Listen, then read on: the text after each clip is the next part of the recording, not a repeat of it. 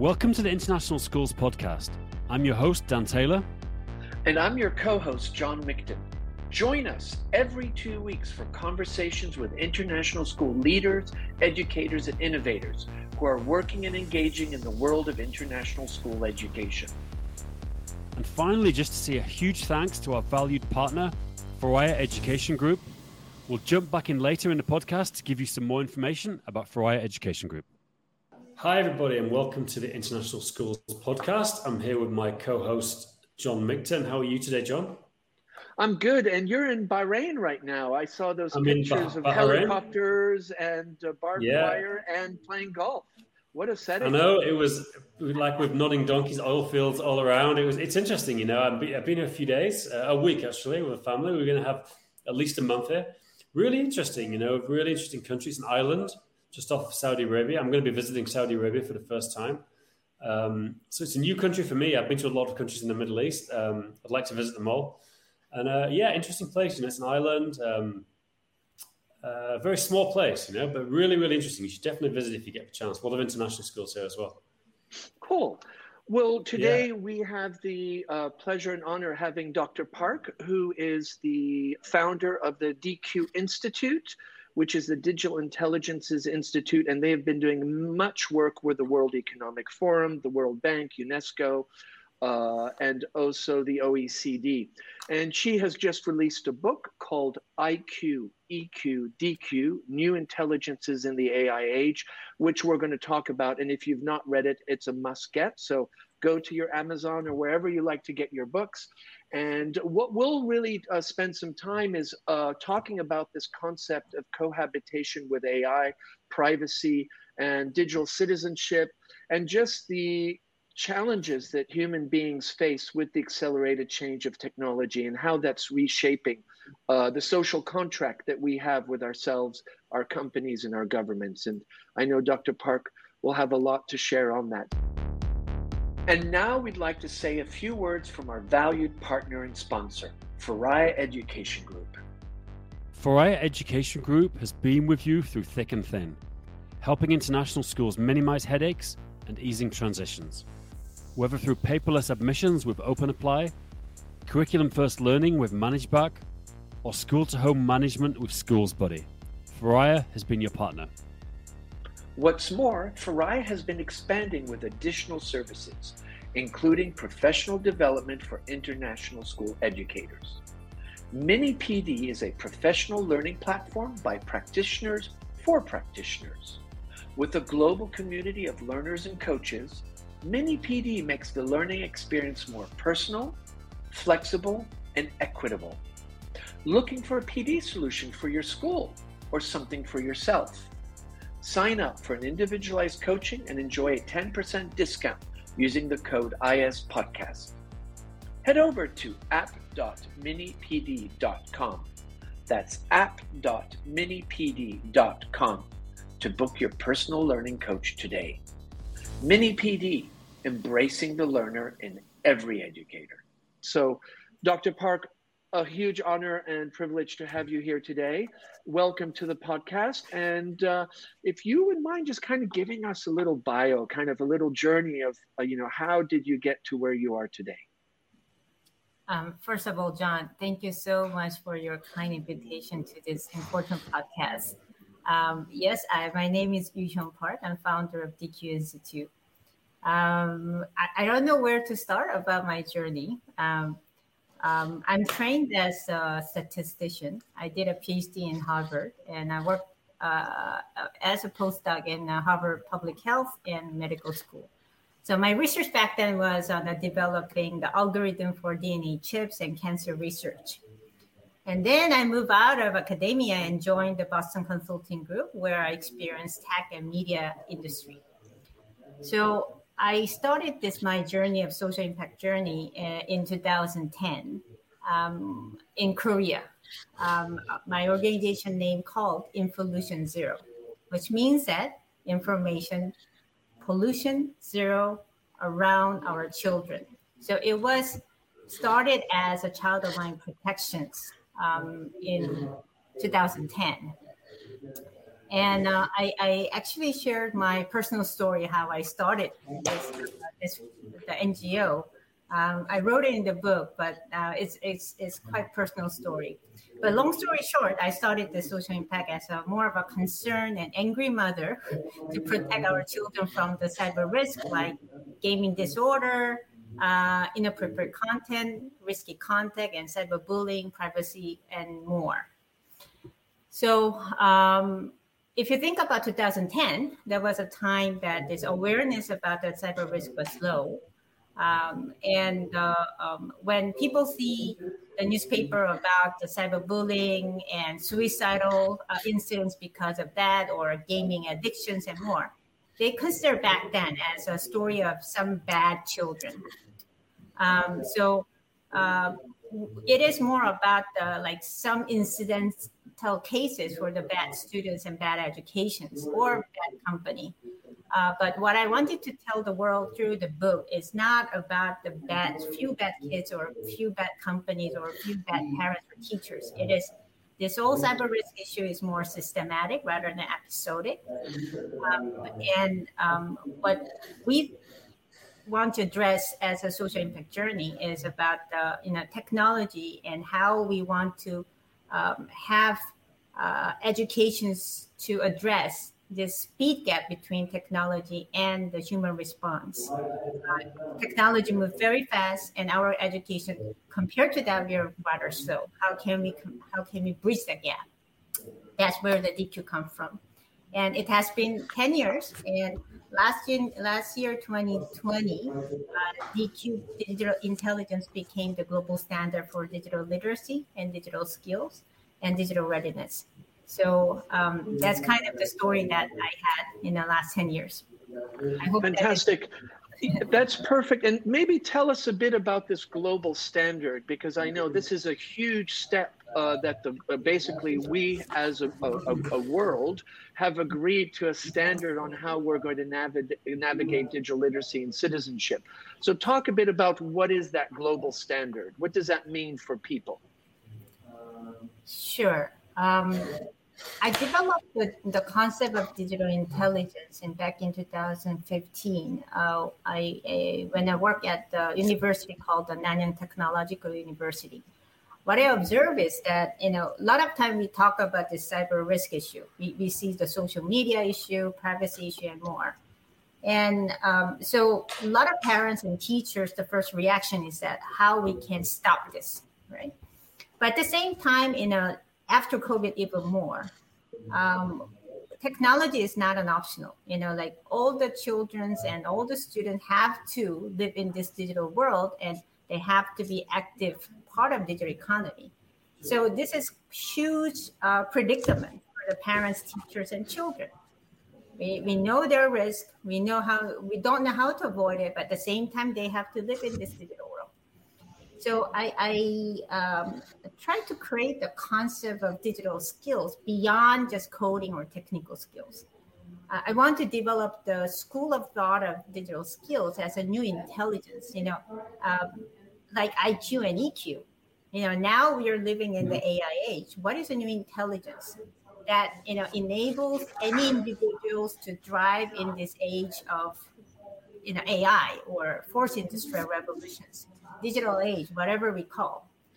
So I developed this concept of digital intelligence that is like overarching frameworks that includes any competency, all competency, technical, cognitive, social emotional, metacognitive, all competency that enables individuals to drive for driving this the fourth industrial revolution and AI age and more. So if you look at the come to dqinstitute.org, you can see the frameworks. But it is very simple frameworks that go from the digital identity, use, safety, security, emotional intelligence, literacy, rights, and communication, and more. And we look at the 3 different tiers of maturity models. The first is about digital citizenship, which is about how you live safely, responsibly, ethically. It's like a must-have, the life skill. And then when you know how to live online, that the next level is creativity. You know how to create. codings, makers, and all others can be part of this. And then the third piece is about the digital competitiveness, which is actually translating creativity into the values, innovations, impact, and more. So it is very simple about 8 times 3, DQ 24 competencies. And then I published it at the World Economic Forum back then, and then it was picked up by a lot of nations and industries. And then 2017, we started to discuss. And I got a call from the IEEE Standard Association, which is the world's biggest association that defines the technology standard. And they call me and say, hey, Yuhyun, we look at the more than 100 literature to find the industry standard for digital skills. They found DQ is comprehensive, so they want to create it as a industry standard. So I invited the World Economic Forum and OECD to make it as a global standard, bridging education and technology all together. So to serve as a common language to define the digital skills. So that's kind of the background of how it became the global standard. What does it mean to the schools? It's actually giving the frameworks and thinking frameworks about when you think about the digital skills in your school, what are the things that you want to teach in your class? So it is not just about teaching them about the blockchain. It is not just thinking about just coding. It gives the holistic frameworks of how you want to develop the curriculum as well as the learning programs based on the global standard. Fantastic. And that's an amazing journey in the sense that you have such important organizations understanding the importance of your work. And I think that's what's really so interesting is that you have global organizations that are saying, hold on here, this is really important, having these digital skills and digital intelligence. Dan, you have a lot of background noise that is actually drowning us out. Okay, sorry. Okay, yeah, sorry, Dan. But I think Yuhyun, in your, I want to transition to your book, because in your book, IQ, EQ, DQ, New Intelligence and the AI, you come up with two really strong concepts that really resonated with me. Was the idea of cohabitation with AI. Is as human beings, who wants to be in control? And you have many anecdotes, and there is this underlying current in the book about the importance of making sure that humans are in control and that we understand the ethics and the responsibility we have as we develop AI, that there's an ethical component. And you really highlight this importance of the human, who is in control. Why the book now? Why that message now and not, say, 5 years ago? Or why do you think today it's so much more important? And maybe it's because the publishers or whatever, but somehow it just seems so timely, this idea of the cohabitation with AI. Well, I think COVID helped us to understand that, like we are very much not ready. And after COVID, we are forced, whole world is forced to the fast digitization. If you think about it, learning is on the digital, working is on the digital, and it forced us to be in the digital economy in very fast scale, fast speed and a large scale. But my question is, are we ready to be in the fully digitized society? We may be ready in technology-wise, but we are not ready in human-wise. That's what I meant by the speed gap. And a lot of time when we have a speed gap, we just give up. We don't know what to do. And sometimes many, actually even leaders, think that AI is a solution. We treat the AI like a god. And somehow they know the right answer. That's what people think. But what I want to address is that it is so important for us to think about how to create the inclusive society that everybody in the world can be ready to live in the digital world in a safe and with the well-being, right? And that part is a so important question, but we didn't really address that. So for instance, it's like it was very recent that Facebook changed their name to Meta and say they're going to shift to the metaverse. And there's so many new revolutions comes up in technology-wise. So it is like a moving into new universe, right? It's a digital universe. But if you think about if you're moving to like you're in Bahrain, so you're moving to, let's imagine you're moving to Bahrain, right? And the first thing that you're going to check is that, is it safe for my children, right? Is there school there?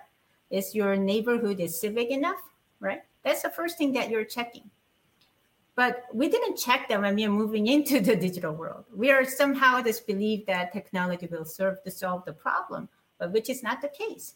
So I think it's what my book is trying to say is that how can we be ready for the fully digitized world, and what is actually competency we want to ensure every individuals to have, especially starting from the children. And I don't know whether I'm answering your question, but that's a background that I want to think about ourselves, like how to critically thinking that, we are moving into the right direction. But I think that's so important, the analogy that you shared about, moving to Bahrain, and that so often we look at the physical world around us to define if we're safe or it's appropriate. But we often are not aware that there are all these digital forces around us. You join apps, or maybe you move to Bahrain and you have to register, or whatever it might be. And one of the things that I think that really is interesting in your book, you talk about this idea. It's almost like a Faustian relationship. We have drunk the nectar of technology, love it, but in kind of, because we love it so much, we're sometimes maybe not as discerning or as critical or self-reflective on how it's impacting us. I mean, notifications is a great example. When you're in a restaurant and somebody puts the phone on the table, even though they're not looking at it, the phone suddenly creates something. There's a message here, is the phone has importance at the table. But if there are no phones at the table, it's a different. So those kind of nuances is something that I feel that you've really tried to address in your book. And maybe for you, what are some key lessons as you wrote the book and reflected on these things? What are some things that you walked away saying, wow, now that I've had this experience of writing the book and highlighting these things, what are some of your own personal learnings based on that process of writing and highlighting these very important aspects that are in the book? Wow, this is deep, John. There are actually several things. So I can go to the multiple dimensions, but when it comes to education, since we are talking about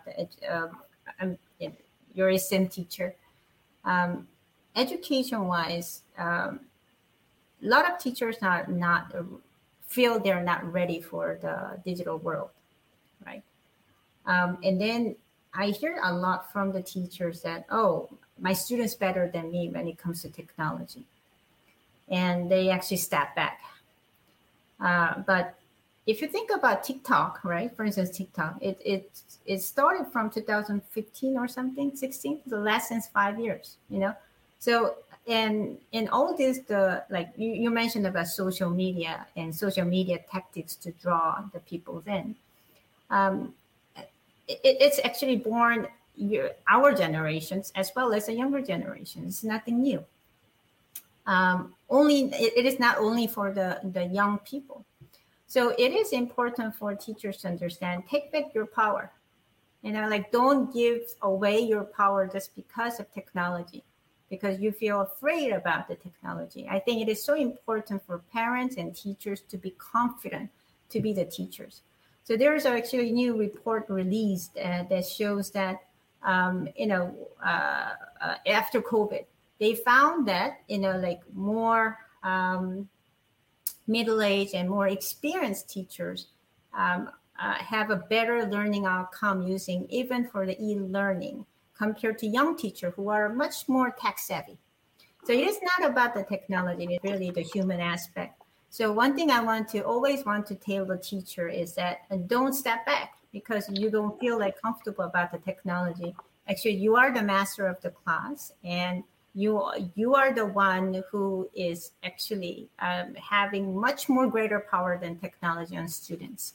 So that's the first thing I want to share with the teachers. And when it comes to like technology addictions and others, a lot of people are afraid of all this issue that we saw from the newspaper about the privacy concerns and addiction concerns and the cyberbullying and others. And one thing I wanted to tell is that we shouldn't be afraid. It is something that we can learn as a skills, and then we have to be active participants of this ecosystem, and you make a voice to correct it. So it is important, even for the social media, we have to know how to take the control back. Notification, you can turn the notification off. It is the simple digital skills, but it is important for you to aware first what is important in your life, how you can actually prioritize your life for you to take the control of your life within the context of digital economy and digital life. So again, it is important that you aware first. You can manage. It is not something that you cannot do. So take back your power. That's the first thing that I want to say to the teachers. Great. Dan? I got one thing to add. I'm really interested in the whole technology addiction, digital skills. I'm curious if you think, I'm taking like a very concrete example. If you think the situation is getting worse as your mobile phone becomes omnipresent as something you have to use. So I'll give you an example. Here in Bahrain, one of the COVID restrictions is they got rid of menus in restaurants. So every time you go to a restaurant, you get a QR code, every single person takes a picture of your QR code, and then everyone's got their phone out. And then because they've got their phone out, they're already doing things. And even, for example, I'm probably extreme, but my phone is my car key, it's my house key. I don't use physical bank cards. I use that. Do you think that because this device, and there's a lot of huge convenience, do you think that's accelerating technology addiction? I know it's a very specific example, but it's something I'm kind of really interested in at the moment. Sure. I think, we can demonize the technology by its misuse. Technology is part of our life. Again, I think it is emphasizing. That's why I put the digital citizenship, that the skills that enable you to use technology in a balanced, healthy, safe, and responsible way is kind of life skill. So once you have a life skill, it is like you are turning the stove, right, in a way, right? And it is dangerous fire, but you know how to turn it on and you know how to turn it off. Likewise, technology, of course, is a different level and different, actually, the problem that is certainly existing in the social media and more. I am chairing the Safety Council in Asia Pacific and TikToks, and there are many issues that we have to solve in the company-wise and society-wise, regulation-wise, but personal level. Your responsibility is to learn to be the digital citizen. And that skill is such an important skill and must-have skill for any age group, but unfortunately, it has been quite missing in the educations. So this is a part I want to actually urge the esteemed educators like both of you to how we can ensure to impart and empower individuals with the digital citizenship skill. Which will be enormously important. And then I'd love to support if there's anything I can support the teachers. And Yuhyun, one of the things that I think Dan highlighted, and also you were mentioning, often educators and parents feel somewhat disarmed or at a loss on how to engage with these topics. Partly with the accelerated change, they often feel they're not able to keep up. This is often a common narrative, or you don't even keep up, you just play, you just are part of the accelerated change and you just embrace it. What do you think are some messages to those parents that sometimes feel disarmed? They have emotional fights with their children because there's too much screen time, not enough screen time. When do you give a phone to a child? When do you give the iPad? I'm thinking of Dan, who has two lovely little children. I'm just curious, what is your own thinking about when is it appropriate to engage with technology?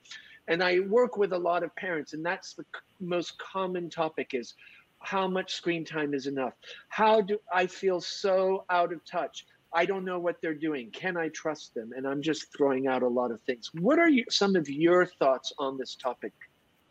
This is a huge question that every parents around the world asking the same questions. So you may know it is already the removed from the American Pediatric Associations that they suggest to limit the screen time under 2 hours for the for children's. And also the young infants and other no screen time. But is it realistic? And the reason they actually remove it is because now this digital device and connectivity is so ubiquitous, and it only brings the frustrations to the parents having those regulations. That doesn't mean that it doesn't affect this extended screen time impact on children's, in not just children's and also adults, on health, in mental health, physical health, and more. So it is important for us to change the narrative about if you're playing too much game, you're bad kids. No, it is unhealthy for you. So it is more about the health issue, and I see that too much screen time issue is about the public health issue. So, but if you think about after COVID, people stopped talking about screen time because we are 24-hour surrounded by it. And it's kind of, we don't even have a choice to escape from it. It feels like. That's where we are now, but that doesn't mean that it is healthy. So for the parents, related to the how much screen time is enough, or I think we need to change the narrative. What kind of the quality screen time that each one of us have. We can check nowadays about how much screens used for each different app. Is it for the learning? Is it for the entertainment? Is it for something essential, talking with your grandparents and more? Is it for the communications? So we have to think about how well we spend our time in digital world, rather than just pure the number of screen time per se, because it is inevitable. But at the same time, it is important for the parents to understand what is the health impact without just being on the small screen constantly. This is very important. And the second thing is about that when I talk with the parents, it is important and for children to have a good sleep. I usually suggest that take out the device from their bedroom. Let it alone. It's giving them a better score and better sleep and better performance in every dimension. Just let it alone. Just take out the device. Device means computers, mobile, TV, laptops, whatever. Then they were going to have a much better sleep to start with. Let alone is a big battle. If it is about the teenagers, they will say blah blah blah blah. But parents also take back your power. It is important. Checking Snap is less important to have a quality sleep. So we want the digital parenting to start as early as possible. If you come to dqinstitute.org, and if you come to if you see my book, there's several parenting tips I gave. But I want to always start from the day 101. Number one, you need to have the family rule, media rule, that actually goes both ways. You, not just children, all the parents are now addicted to the technology. And look at our life cycle, how much time that you're using the YouTube, Netflix, and more. So if you want to control your children's screen time, you also have to control your screen time, and having the family rule. Number one, sleep well. No device. No device. Actually, I can give you tons of evidence how the device next to your bed can affect negatively your health in mental, physical, in all level. Number two, eat together without device. Just having those basic rule. And number three, try to balance your online and offline life. And number four, check your time, how quality time that you spend. And you talk with your children. Number five, when there's a problem, you should be the first one that your children should come to. That's very important. It is not about the filtering program. It's not about monitoring program. Trust between the children and parents is the best protection of children from the whatever risk they're going to confront with. So even just having this one-on-one with this 5 rule, that is a good starting point for you to have the confidence in your digital life. I'm not saying it is easy. It is a very huge battle with your children, but start as young as possible. Thank you. Dan, I'm just curious, as you're very tech savvy and you're in the IT industry and education industry. When you hear Dr. Park speak, and with your own children, what are some of your own thoughts? Because my kids are adults, so I can't do anything anymore. Yeah, she's absolutely right. I agree. I mean, it's the part you've got to look at yourselves, because we are definitely, guilty of this. Like sometimes we'll be, in the evening, we'll have a phone out. We'll just be looking at something on the phone or have the laptop out. We're pretty good about not doing it during meal times. But yeah, exactly right. It's about looking. 2 things you said really resonated. One is it's you've got to regulate your own use, because children will mirror your behavior to some extent. So if you're always on the phone or the laptop, I tell my daughter, she's only 2 years old, and she already knows to pick up the phone and say hello, hello, hello. She knows, she does that like a toy, and also the bedtime. But I think even that's difficult, because we always end up watching Netflix on the laptop in bed every day.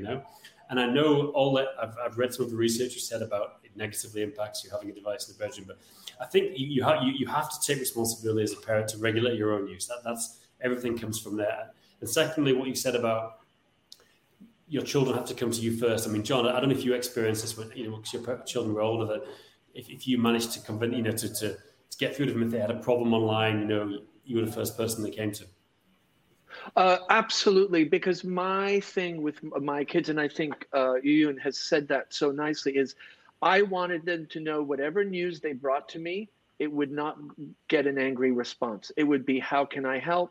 Let me understand. So it was seek to understand before seek to advocate or make a decision. And so we very quickly developed that as that began. And sometimes my kids brought me news and you could see my blood boil. And bless my wife, who is far more zen and calm, it was like, we're going to have bigger battles to fight. There are going to be much bigger, and it's about picking the battles. And, not that we were perfect in any way, but one thing is we never let, and this is quite a few years ago, it was at the beginning of this whole thing, is we had a digital basket. We did not let kids take devices up to the bedrooms. They had a basket in the kitchen, and if they needed to contact their parents, they would come to us, and then we would do the phone. So what we tried to do is, when they were not within our reach, the kids that were visiting my kids in play dates, we really made sure technology was not part of that dynamic, because we might have a moral or a perspective on how to manage that, but we never could really understand what everybody else was doing. So, and I feel blessed, because the devices were not so persuasive that we wouldn't have had phones around the dinner table.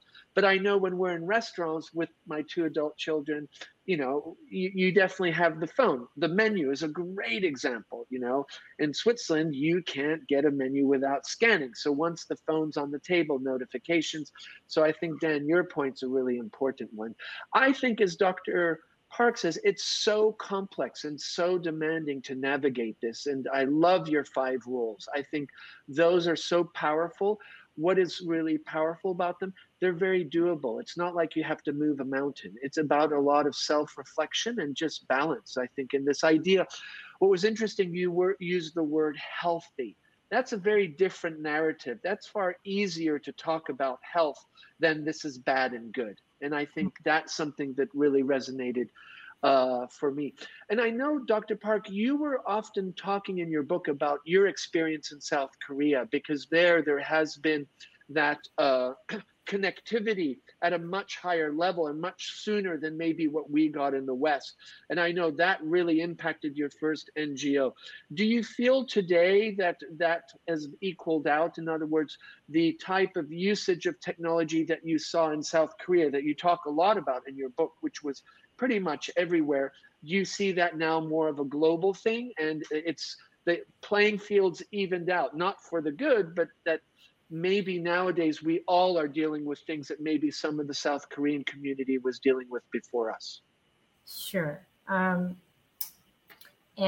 We published the first actually global report with the World Economic Forum in 2018 and the title was actually Outsmarting the Cyber Pandemic.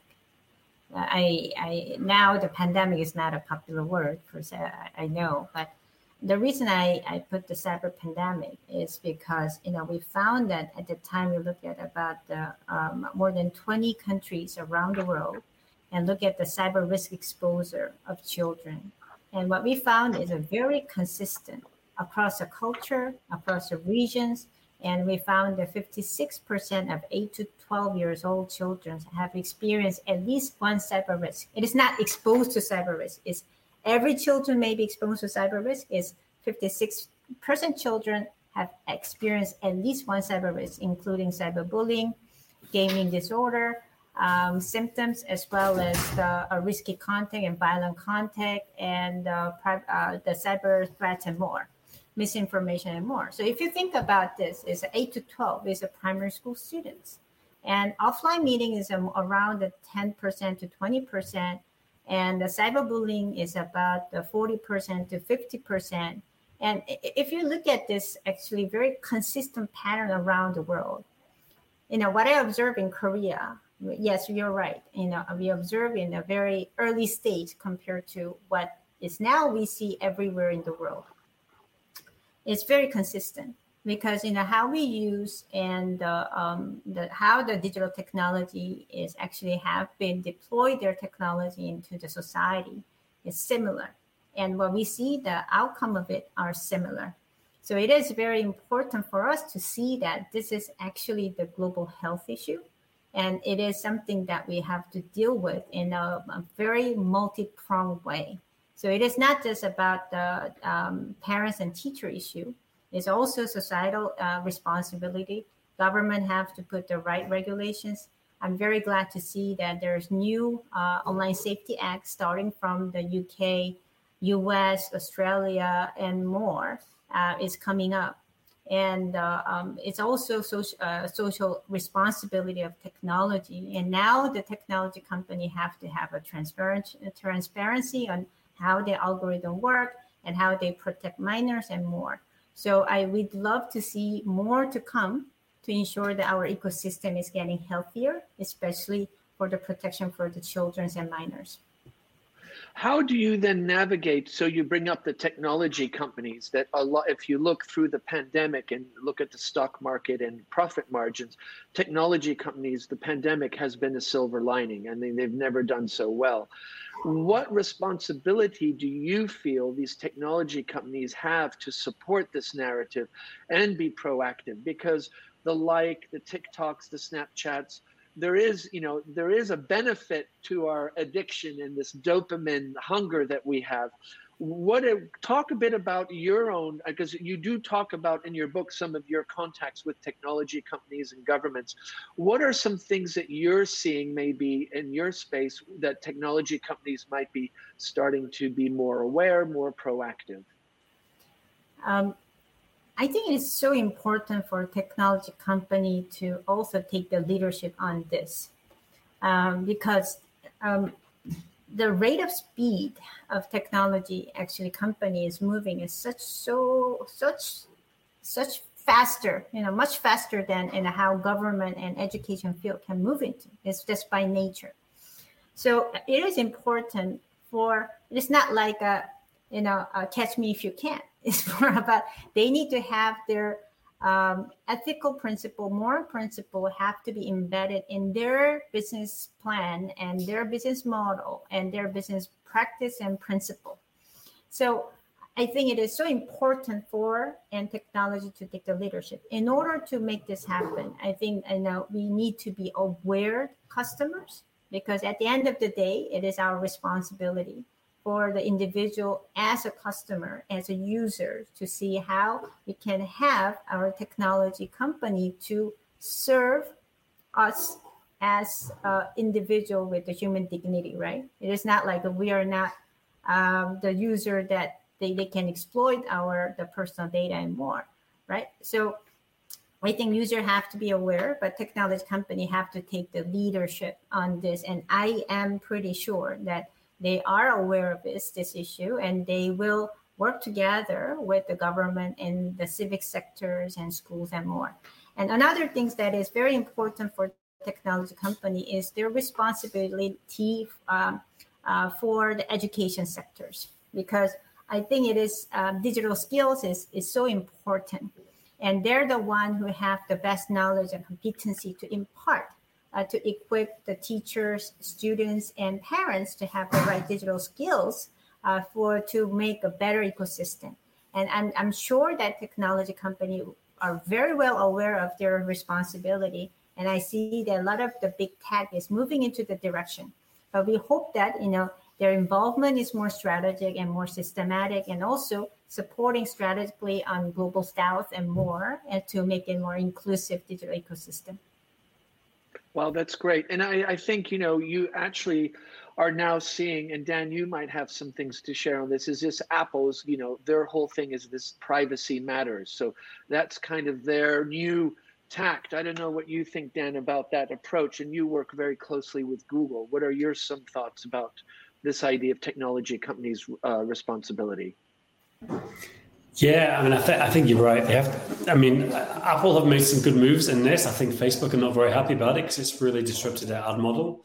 I hate to be pessimistic, but I'm just not convinced that technology companies are going to do the right thing. Yeah, I think they will do the right thing if the profit motive dictates it. If they really think they're going to lose money, but I don't think there's actually a lot of altruism. Even though I love all these companies, I'm a Google partner, I work with Google, Apple, all these products, I like them.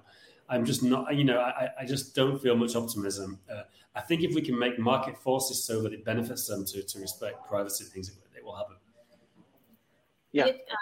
And another thing is about, since you brought up the Facebook, and we observed how Facebook, the stock price has plummeted after their scandal issue, the minor safety issue. What actually that tells us is that now the world is going into the trust is the biggest capital they can have. And it is very important for users to be aware that they have also power. And we are not like receiving as they give whatever they like to give. So in the sense that digital citizenship of users is very important, because we need to be aware and a co-creator of the ecosystem rather than we just receive the services. So you're absolutely correct. There is so much that we can work together to improve the ecosystem, and it started from the individuals also. Yeah. I think the message that you share is this idea of co-creation is so important. Instead of being kind of a silent partner and just receiving it. And in your graphic, if you go to the DQ Institute site, you'll see that there are these three pillars. And the idea is, after digital citizenship, you want to be co-creating more than consuming. And one thing that I notice so often, many of the children that I work with and our staff, we notice they're very good consumers of technology. We always think, oh, they're so agile, but they actually don't know the dynamics and the nuances of the apps that they're working with, or let alone the privacy settings. So I think what you're saying is so important, is we need to be co-creators of this narrative. And I think so often I hear teachers and parents say, well, I can't do anything about it. I can't fight Facebook. I can't fight Snapchat. I personally think I disagree with that. And actually I say, well, look, we have the DQ Institute. Here's some frameworks that we can work with to engage in this. What do you say to people when they just throw their arms up and say, but how are we going to fight the Facebooks and the TikToks of this world? Start not using it. Yeah. So, no, very simple. Exactly. Yeah. Start not using it. And then actually it is very important that this is what I actually wrote the book. Sometimes we need to ask a question: why do we develop the technology? Technology is only meaningful when it enhances humanness. That's what I actually core believe. It is not just my core belief; it's actually everybody's core belief.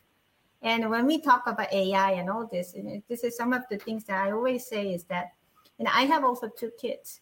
And then, we are telling the children that, oh, you have to compete against AI and you need to have a soft skills to compete against them. And I don't understand that. Why are we putting our children's compete against our own invention? Technology is our own invention, right? So a lot of times we just confuse with what we created and what we are worshiping. And sometimes technology becomes our master to worship. But actually, it is our invention, still within our control. And it actually starts with individuals to go up all the way to the presidents of the countries and CEO of company, right? And we have to be very mindful about what we are creating and how what kind of technology that we are creating. Your teachers, I'm a DQ Institute founder, but every individual have our role. And then when we have those, the public consensus, building public consensus, starting with our own spheres of influence to understand, how we should manage and control the technology should be the starting point. And I think it is so important for us to have this idea to actually the children. And I always say, whenever people ask me about what do I think about AI? I'm trained as a statistician, and a long time ago, I worked in the AI field. And AI is, a lot of times we treat the AI as kind of God. Oh, but actually, if you think about it, it's a bunch of course, it's advanced technology, and it is much more, it's getting more and more advanced, and which is inevitable. But if you think about it, we need to encourage children and students to demystify technology. It started with the linear algebra. It started with your classroom teaching the linear algebra from the very elementary or middle school. And then, we need to enable the students that, technology is our invention, and then you can also be a co-creator of the invention, and you can control it. And related to the parental and all this, the frustration, I fully understand, right? But, it can start with very simply, I don't use Facebook anymore. And then I actually talk to my children about this impact of technology on children. I talk with my network about my concern. And you talk with whenever you walk with the politician and say, hey, this is our concern. And it has to be part of our policy, national policy. And you can actually talk with the technology company. And there's so many things that we actually can do if you are really concerned. So it is really about take back your power. Take back your power, starting from the knowledge starting from the education. So I think you have a great responsibility to start it. Absolutely. And I think so often we underestimate that responsibility as educators and people in the education technology space, that there is that narrative and we need to be empowered. And we do have such an impact. And I like the way you say we need to demystify AI. There's a bit of kind of this magic behind it, but you're right. It's a bunch of, ones and zeros and codes and algorithms. And it's a bit about we learned how to read and write. Well, we should actually understand. Maybe we don't all need to be coders, but we all need to understand what makes coding tick, what runs AI. And I think so often we just, as you said so rightly, Dr. Park, it's not magic. It's actually something that humans create, and we have a certain amount of control. Dan, any thoughts on that, kind of the idea of the AI? Yeah, there's a couple of things. One is, I think just as educators, it really emphasizes the fact that I'm definitely the belief that children should all have some basic technical education, because if you essentially have entirely no technical knowledge, I mean, AI and computers, it's essentially witchcraft. Like, they could be goblins inside this laptop telling you what to do. And I know plenty of people like that who don't have the faintest idea about application layers and basic things and algorithms. So I think it's just so important to, I don't know what you think, Dr. Park, but just getting some basic education for children. So that it's not, so it is demystified. I mean, everyone has a different level. Some children want to be programmers, some want to be, a dancer. But I think even the child that wants to be a dancer has to develop, a certain amount of technical knowledge to navigate the world. Yeah, it's one of the key, you learn how to read, write, and do mathematics. Well, guess what? You need to know how to have digital intelligence. I think it's now become like your book is. You say IQ, EQ, DQ. Those are some of the three pillars of being a human being and navigating the world. Is that the idea of having the three in the title, IQ, EQ, DQ? I wrote it in my book, and I was actually thinking about, looking at the history, and then what is actually societal changes, brings the changes in educations. So one thing that I found is that what is a human? A lot of times when I am involved in this technology, ethics, and educations and more, the last question, regardless scientists, engineers, or global leader, CEO, the last question that we all ask is, what is human? In this age of AI. But if you think about the human, we usually say human has three components: body, mind, spirit, right? And if you think about the first and second revolutions, industrial revolution, when the machines and the factory actually came in a mechanical machine, that is the first time that we found that, our machine can do better physical work than ourselves, right? So that's where the IQ was born, because society needs smart children who can work in the factory in a very effective way. And then, third industrial revolution happened, where the computer is built and people come to the city, and the complexity of the human interaction has increased. And it's very interesting. The EQ was born right around the time. So when technology evolved, societal dynamic changed, and then society needs different level of intelligence. And that's where the people who have those intelligence can succeed in that society. So I was actually thinking about what is this, and now we have entered into fourth industrial revolutions. And then if you think about it, machine replace our physical strengths, and then AI now actually replacing our mental work, right? What do I live? A spirit. And what is spirit? Nobody knows, right? Some people called it agency. OECD called it agency. And some people called passion. Some people called, Asian calls chi. And we have all different names, but that actually tells us who we are as a human. But I think it is a very important element of the spirit, is a community, about relationship, about people interacting with each other. And this is a very important component that we have to think about. So DQ is about I love how you phrase it, John, cohabitance with AI, but it's also cohabitance with our fellow human being in the context of the AI age. And what is actually the knowledge that we have to have? What is the competence we have to have? Skills, attitude, and more. So that's why I put the IQ, EQ, and now we need a DQ in the AI age. And I'm so curious what's going to be the next two letters here in 20 years' time. We'll come back and have a podcast on that. Absolutely.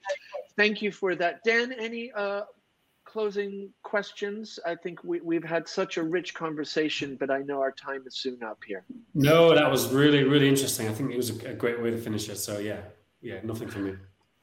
Thank you, Dr. Park, for your time, your wisdom, and really hats off to you, to all the work that you and your team have done, being connected to many educators. I know this is a very rich resource. We have our fifth graders that have their DQ cards on their desks, and I teach a grade 6, and we always start with the 8 DQ cards. And whatever we do, we said, what card might you use? And it's so interesting how kids can really connect to this, because it really makes sense to them. There's purpose. And I think this work is something that I really invite our audience and listeners to make sure to go to the show notes. Dr. Park's biography is there. And you can also follow her on social media. And then, of course, links from the DQ Institute and her book, IQ, EQ, DQ, New Intelligences in the AI Age. Dr. Park, thank you so much for your time. And we look forward to being in touch and connecting here when you're ready for the next 2 letters.